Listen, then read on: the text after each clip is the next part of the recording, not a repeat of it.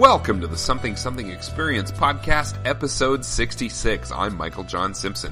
Today's podcast is brought to you by Audible.com. Get a free audiobook download and 30-day free trial at audibletrial.com/something2xp. There are over 180,000 titles to choose from for your iPhone, Android, Kindle, or MP3 player. And if you sign up for the free trial at audibletrial.com/something2xp, it won't cost you anything extra, and they'll give us a little something in return. Help us out, won't you? This week's guest is Alyssa from the Whovian Feminist blog. Alyssa and I met at Gallifrey 1 Doctor Who convention in Los Angeles, during which she moderated a panel I attended on feminism and Doctor Who companions. Alyssa and I sat poolside and chatted about what else? Feminism and Doctor Who companions. Women's liberation, Your Majesty. Here's episode 66 of the Something Something Experience. How's your galley been? It's been fantastic so far. Good, yeah, good, cool. It's been really fun. Yeah. You've been doing a lot of panels. Yeah, I had 2 panels, and I've been going around and sitting in on a lot of the other panels. Cool. But the panels that I had this year were really fun. Really good group of people. Nice. Yes. Yeah, I really particularly enjoyed the feminism panel. I wish that one could have been 2 hours, because there's so much to cover about what Doctor Who does right and what Doctor Who's done wrong, and I mean, but that's everywhere in fandom as well. But right. I'm a very firm believer in the discussion just needs to keep happening, and the voices need to keep being heard, and the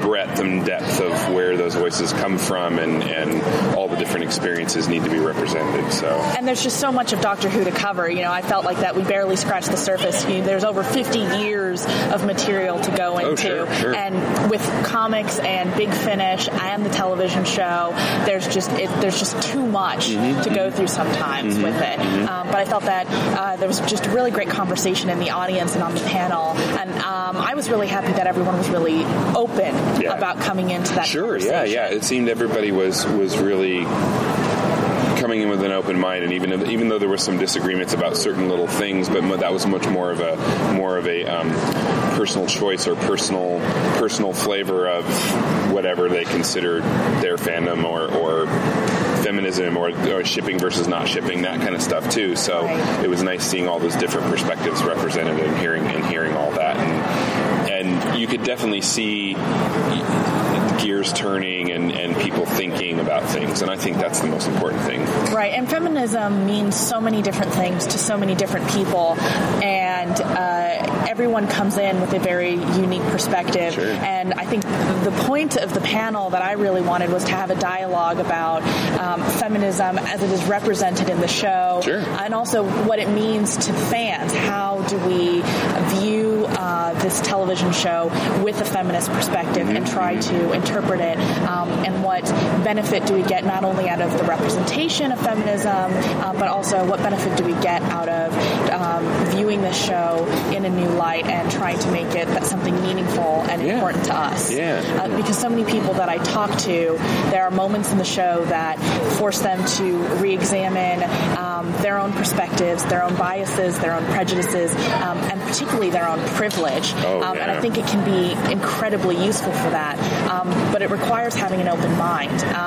And one of the things that, I get a lot online is get a fair amount of harassment about, why are you bringing feminism into this show? Why can't you just sit back and enjoy it? And I've been really pleased so far with the community at Galley and how open everyone has been towards viewing the show in a feminist perspective and being willing to have those dialogues and those conversations, because they're very important. And I'm not bringing feminism into it. The feminism's been in the show. The feminism conversations. It's been in the world. It's been in the world. Well, even in the classic series, as you guys were talking about, Joe Grant, Liz Shaw, there was feminist seeds being planted all the time. And as somebody on the panel said, even with Katie Manning wanting to leave the show because of those types of sick of being relegated to the coffee girl role or the screamer role, even her character got a feminist standing. Shaw.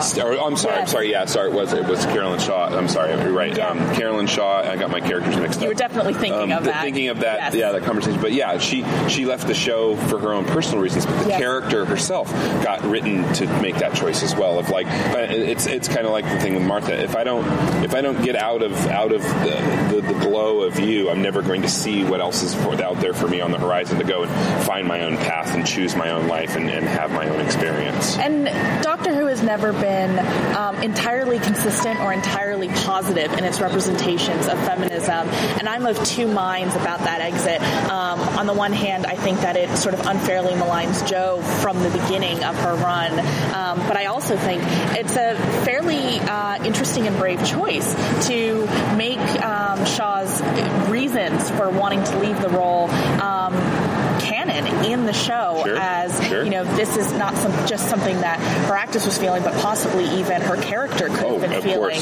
It's a very meta commentary within the show itself about how they treated the companions. So in a way, I do appreciate it for that, for acknowledging the fact that maybe we weren't making as great of use of this character as we should have been, and maybe we should strive to do better with our next companion. And they do. I think they make clear their own biases towards the companions, and Jo is certainly not free of any sexist treatment or condescending treatment during her tenure. But I think that there are efforts made to be aware of that and to challenge that in the show, as imperfect as they may be. Right.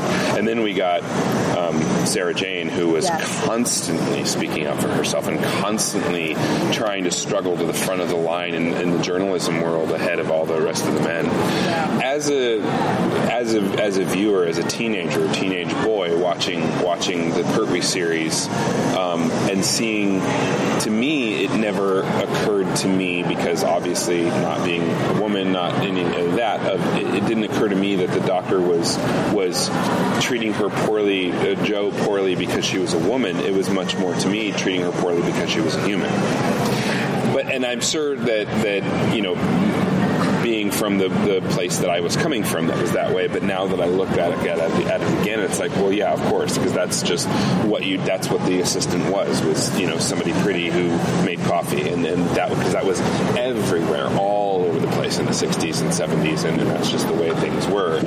But for me, of course, not having ever been treated that way, wouldn't have seen that, wouldn't have noticed that. But constantly finding that my opinions and perspectives and privilege and all of those things continues to evolve and continues to be thrown askew and reevaluated on a constant basis. And as a person who wants to be seen as a feminist ally, I want to constantly be evolving and changing and listening and validating experiences and trying to change my own perspectives. Yeah, well, I think there's a very interesting conversation to be had about the Doctor as alien and the Doctor as the writer stand-in, because I think that a lot of people, when they look at the show, tend to assume that the Doctor's treatment of his companions is simply that of, an alien being condescending towards an alien 1,000-year-old genius, super beyond what we would consider a genius. Right, but it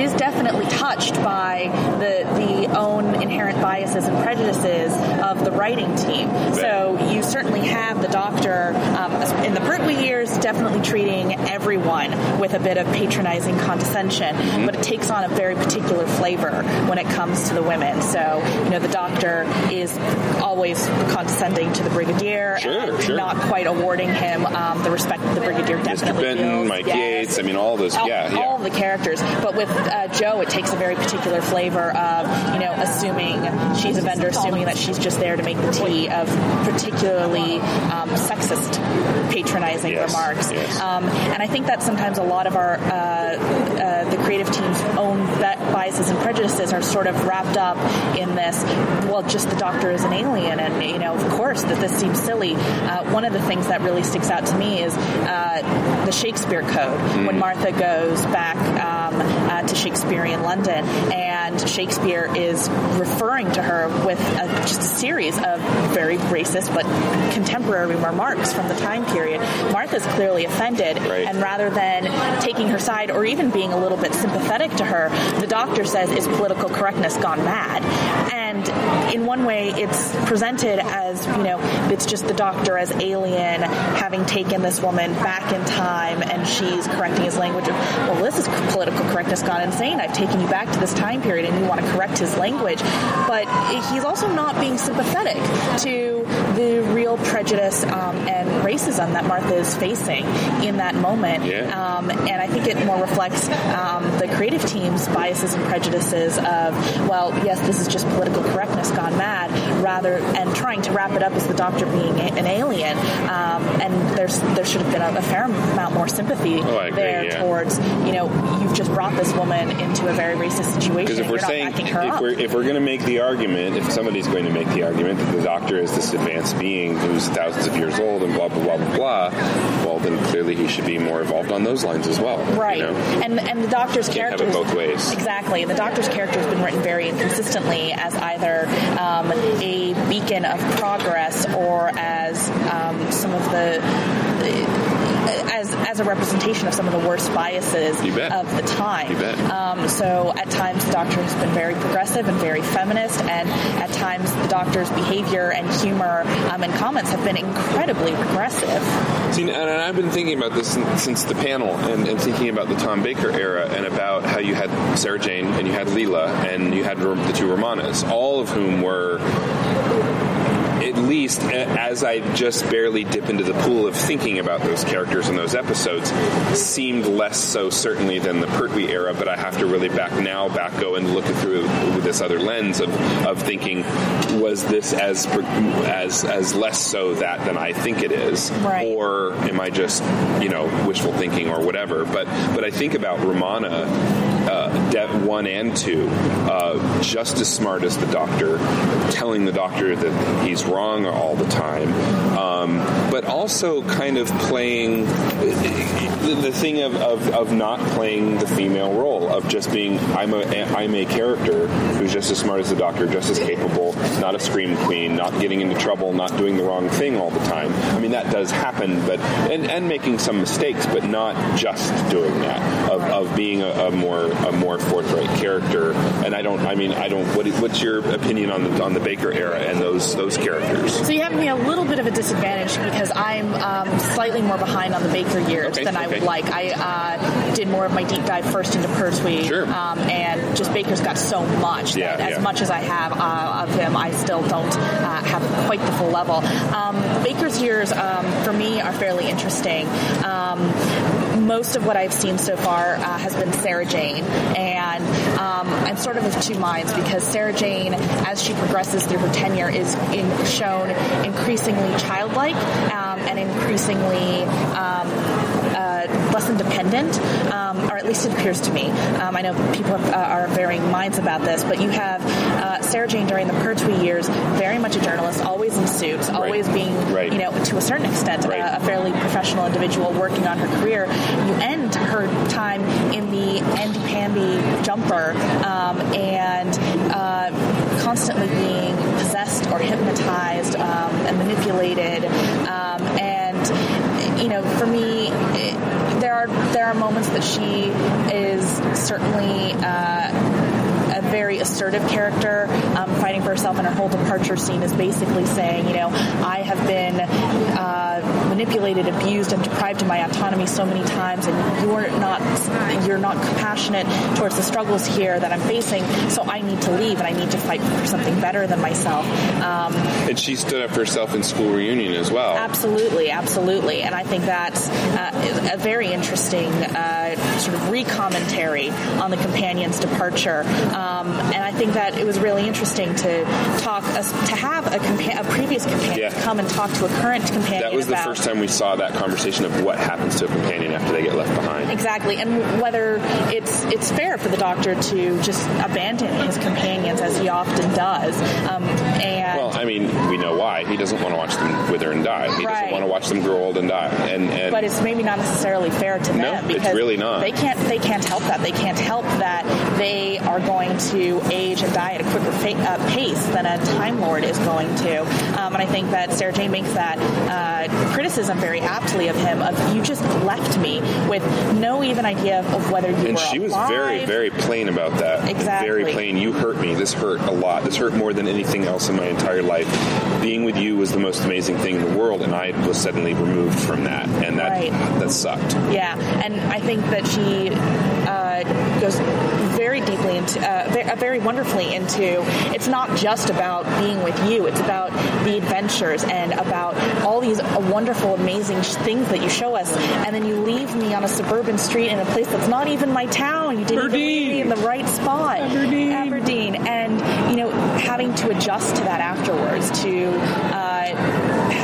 have her own life and remake her professional career again and get through the day-to-day slog of, work, rent, bills, sleep, and not have those amazing adventures. And also never finding a man who's ever going to stand up, a companion, a partner who's ever going to stand up to and I only say finding a man because she was clearly a straight woman, but finding a partner, a life partner who's ever going to live up to the miraculous, otherworldly, outstanding, thing that's traveling with the Doctor provides. Right. You're not going to find that living an everyday life on Earth. Right. And I thought it was, kind of sweet because there's, watching those episodes, there's fairly clearly, or at least I see it, chemistry between Baker and Elizabeth Sladen, and they don't allow any of that to become canon on screen. But with the new series, they get to sort of the go Baker back. Doctor, as you go through, and as you get into Leela, and as you get into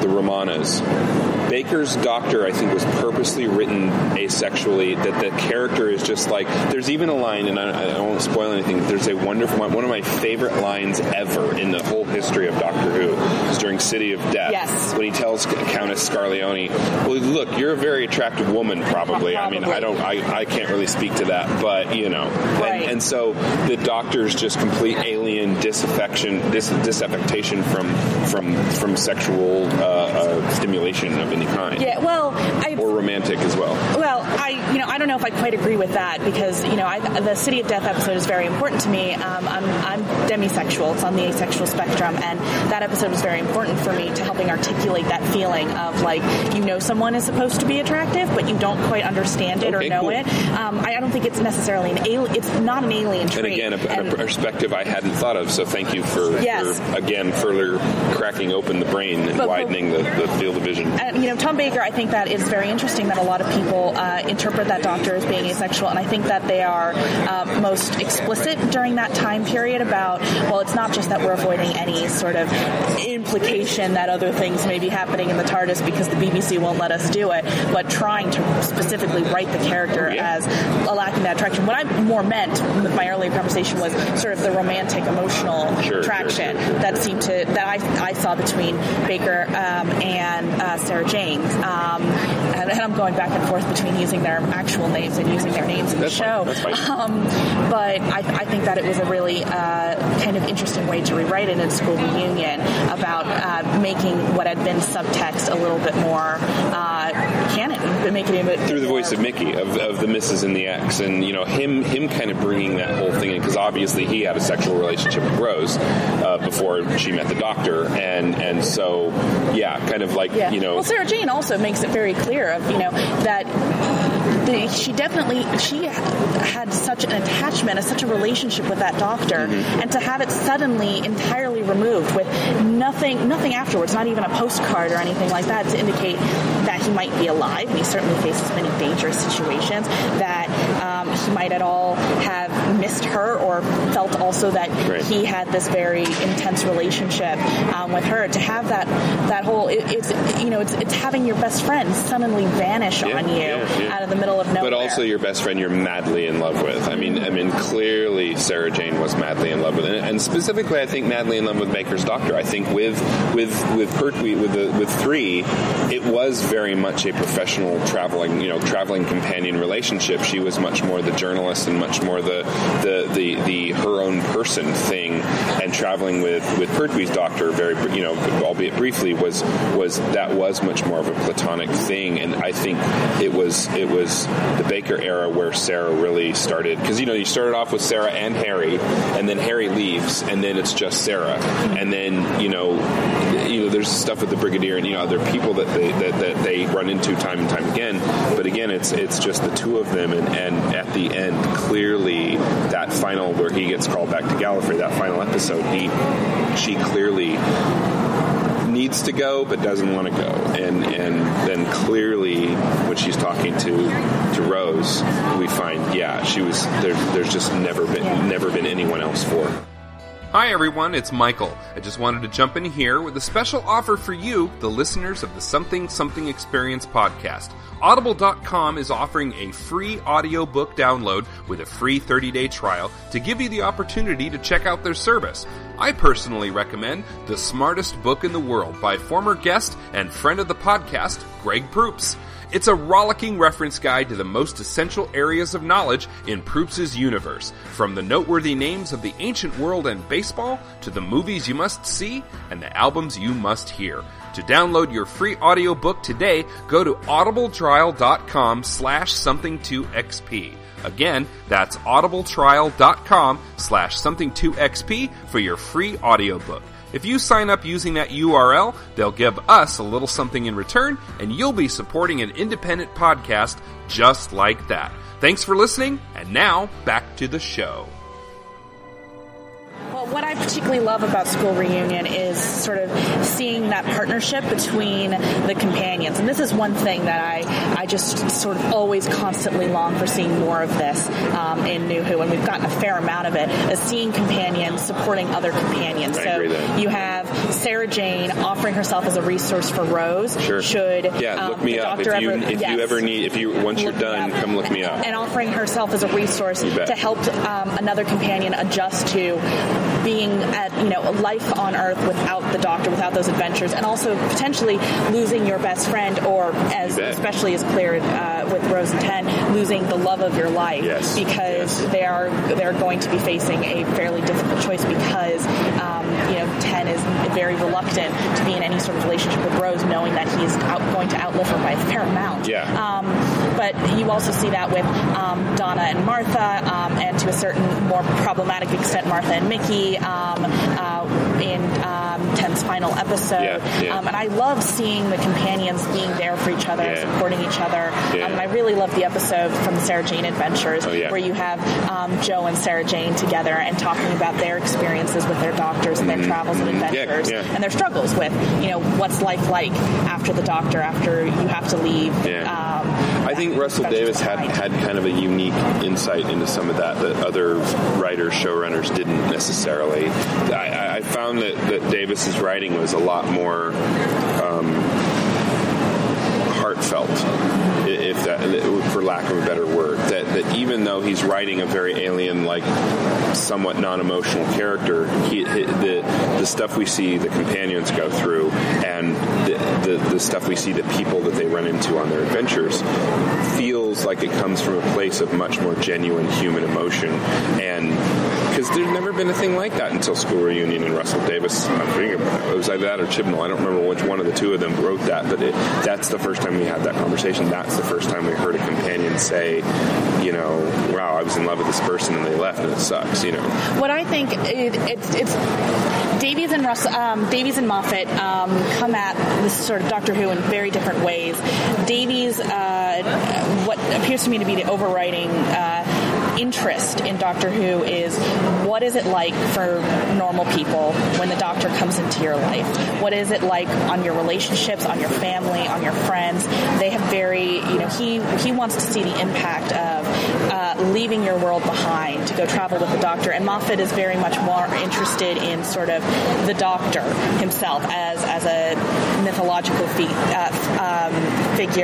as a powerful figure, and he's much more interested in the relationship between the companion and the Doctor, and breaking those questions down. And Davies is a little bit more, it seems to me, interested in the impact on friends and family. So it's two different, very different types of stories. But I did love in the Davies era seeing that examination of what are your personal relationships like when you are sort of willing to leave everything behind, vanish without any sort of, maybe without a goodbye or without any promise of coming back or when you might come back, and sort of how do people adjust and reevaluate their relationships after that, and what impact it has on that. Sure. And I think that it opened the door for these wonderful interactions between the companions of, this is such a unique, terrifying, and in a way heartbreaking thing that we do, that we sort of up and leave people behind, and how do we cope with that, and how do we adjust coming back into the world after that? Yeah. It's very much like you said, that was it the third episode of the first series, where he brings her back and he thinks the next day, but it's a year later and she's been missing. There's the missing posters, and Mickey and her mom and Jackie are just freaking out because she's been gone, and who is this guy? What are you doing? Why did you run off with him? And blah, blah, blah. I've been telling people you ran off to Europe with some guy, and blah, blah, blah. That was the thing that impressed me, that really drew me into the new series, which I didn't start watching it right away, because when it went in 2005, I didn't really start watching until 2006, and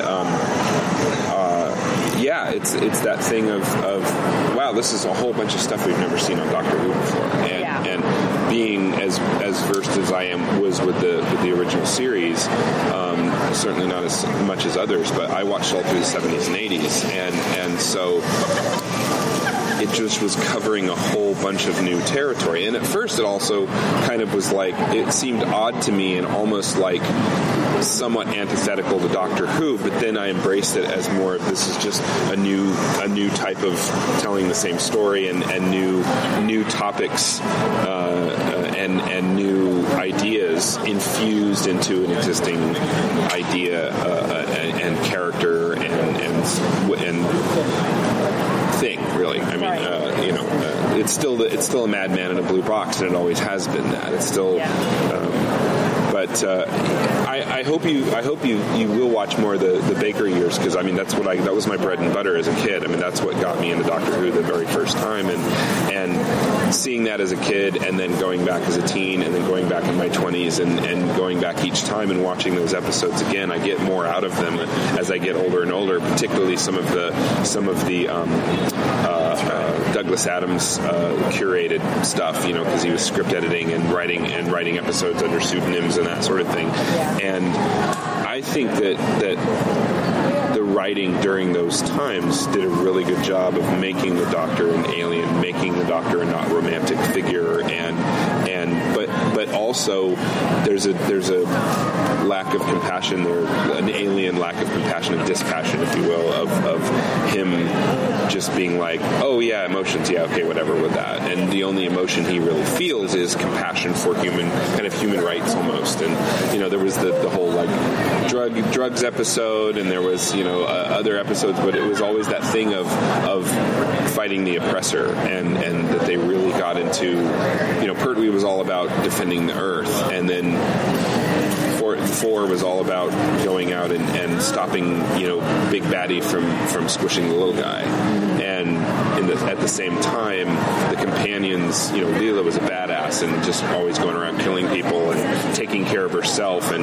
never screamed, and rarely needed the Doctor, other than needed him to figure out something that her character, because of the way she grew up, didn't have experience out in the universe to deal with certain types of technology or things like that. And I'm sure that there is a misogynistic layer to that as well. But, I think Leela's character definitely was a departure from your typical female, kind of weakened or disenfranchised female character.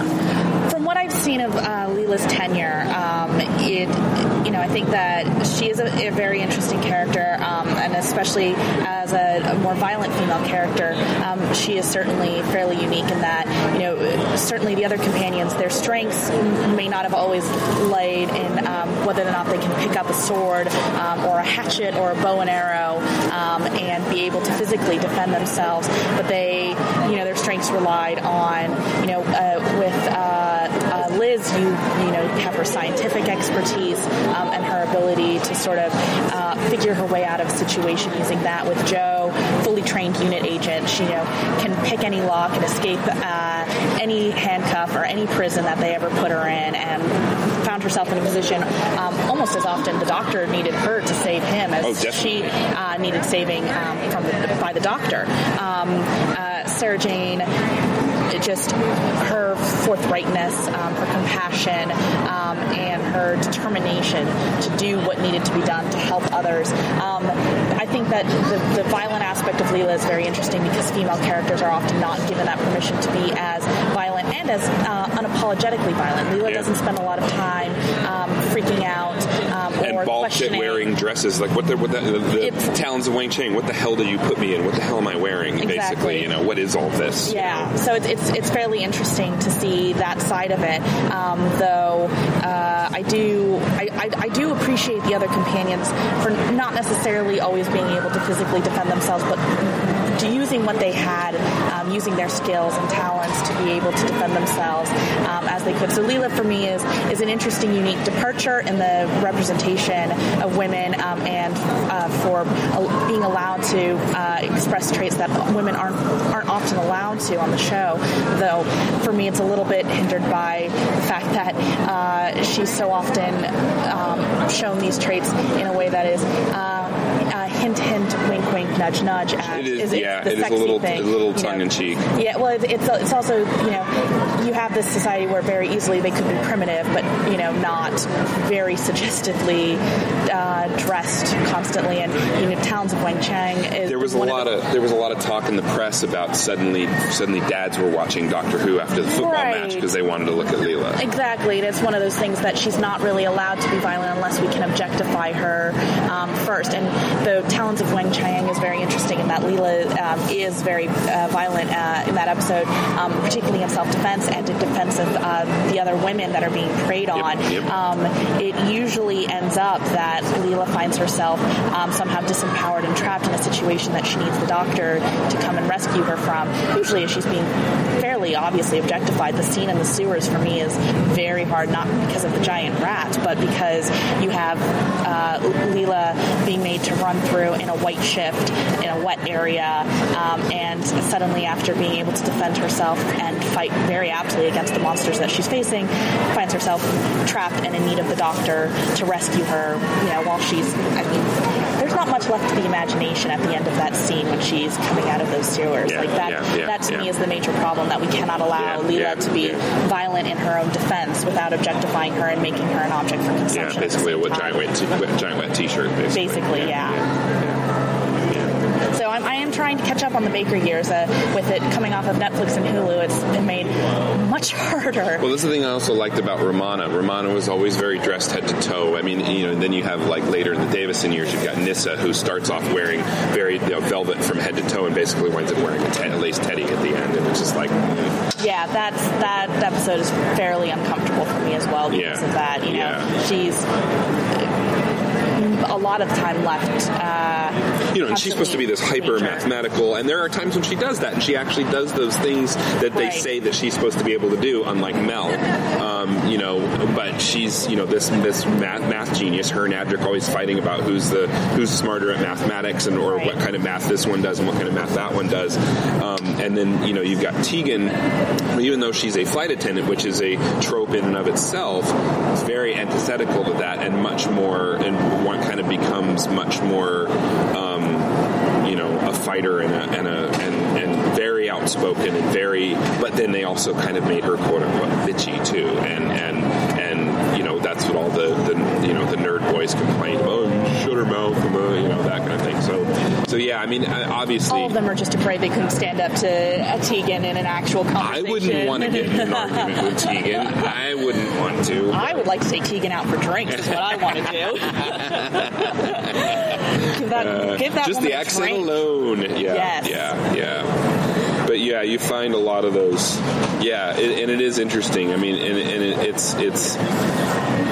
Yeah. I mean, I've been thinking a lot about all of these things that we've been talking about the past couple of days, and it's one of those things where when you're in one box of perspective and you see things, a certain portion of them just kind of wash over you, and you don't think about them. Right. And then you start hearing these other perspectives and incorporating those perspectives into yours. Then you start looking at seeing things, viewing things, thinking about things in a different way. And I think I find that enriching rather than annoying. Right. And it'd be nice if more people were less precious about their experience in that fashion of I saw this thing one way one time, I want it to stay that way, instead of changing or growing based on how you've changed it. And to bring it back full circle, that's one of the reasons I was really excited to have this panel and to be able to talk with the community at Galley about this again this year, because everyone has such a unique and different perspective on these shows and what they mean to them, both on a personal, emotional level of, this is my doctor, this is my companion, this episode meant so much to me as a child, and then also on the sort of broader level of, I can love this thing, but also question it and challenge it, and I can love it without necessarily push it to be better, right? And I can also love it without being threatened if someone else wants to make a criticism of it. And I'm not precious about Doctor Who at all. I mean, I'm a very, very big fan of Doctor Who, but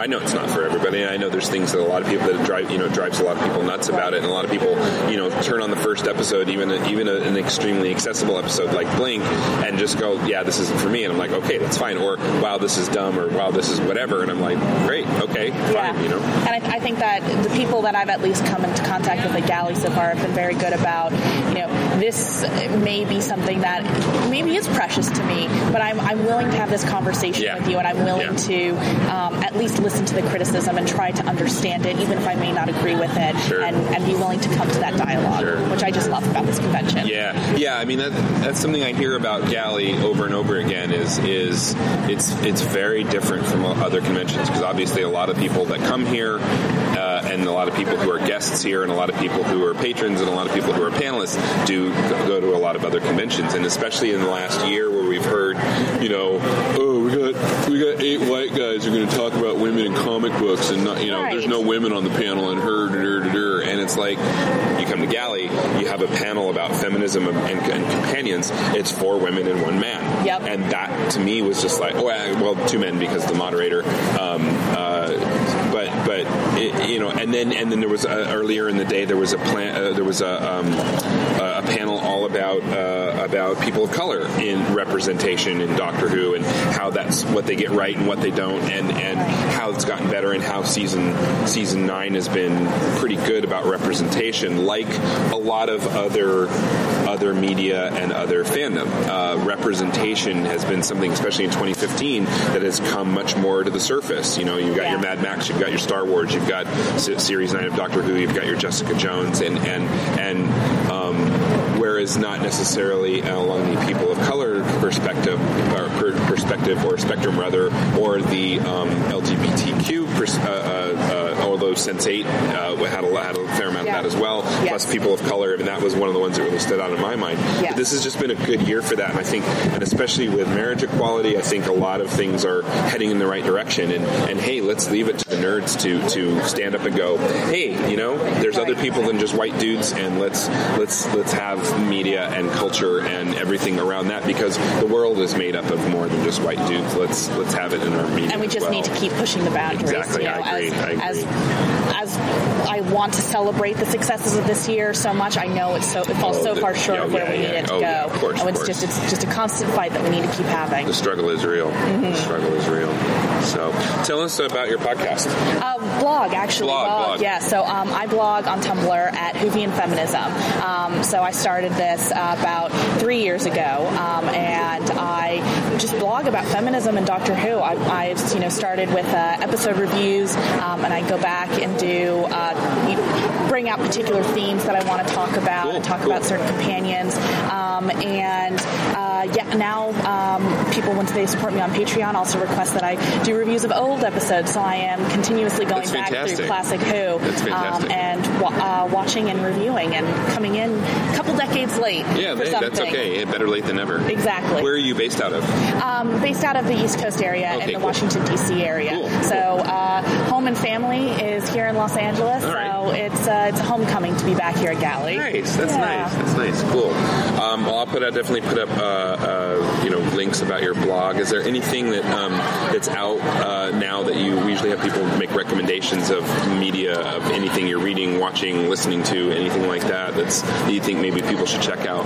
The 100 is the show that I'm currently incredibly invested in. It's on the CW. Mm-hmm. It is a great dystopian sci-fi post-nuclear apocalypse show, and don't be put off by the fact that it's a lot of young teenagers, because it's probably going to be one of the more emotionally, psychologically complex shows that you encounter on TV right now. Okay. So that's really what I've got going for me at the moment. Cool. All right. Cool. Well, thank you very much. Thanks for your time. It's been wonderful talking with you. And let's keep fighting the fight and pushing the boundaries. And I hope you had a really good Galley. Thank you very much. It was fantastic talking with you as well. All right. Thanks. Great. Please be kind. You've just listened to the Something Something Experience podcast with your hosts Michael John Simpson and Kitty Brown. Something 2XP was conceived and produced by Michael John Simpson. Intro music, Ways to Change Faces, and outro music, Scorpio 37, was written, produced, and provided by the talented Sebastian Cesari. Please visit our website at something2xp.net. You can find us online everywhere as Something2XP. Please subscribe and review us on iTunes and SoundCloud. Please follow us on Twitter and like us on Facebook and Google+. Please help support our podcast and get a free audiobook download and 30-day free trial at audibletrial.com/something2xp. Email us at something2xp@gmail.com. We invite your feedback. Please be kind.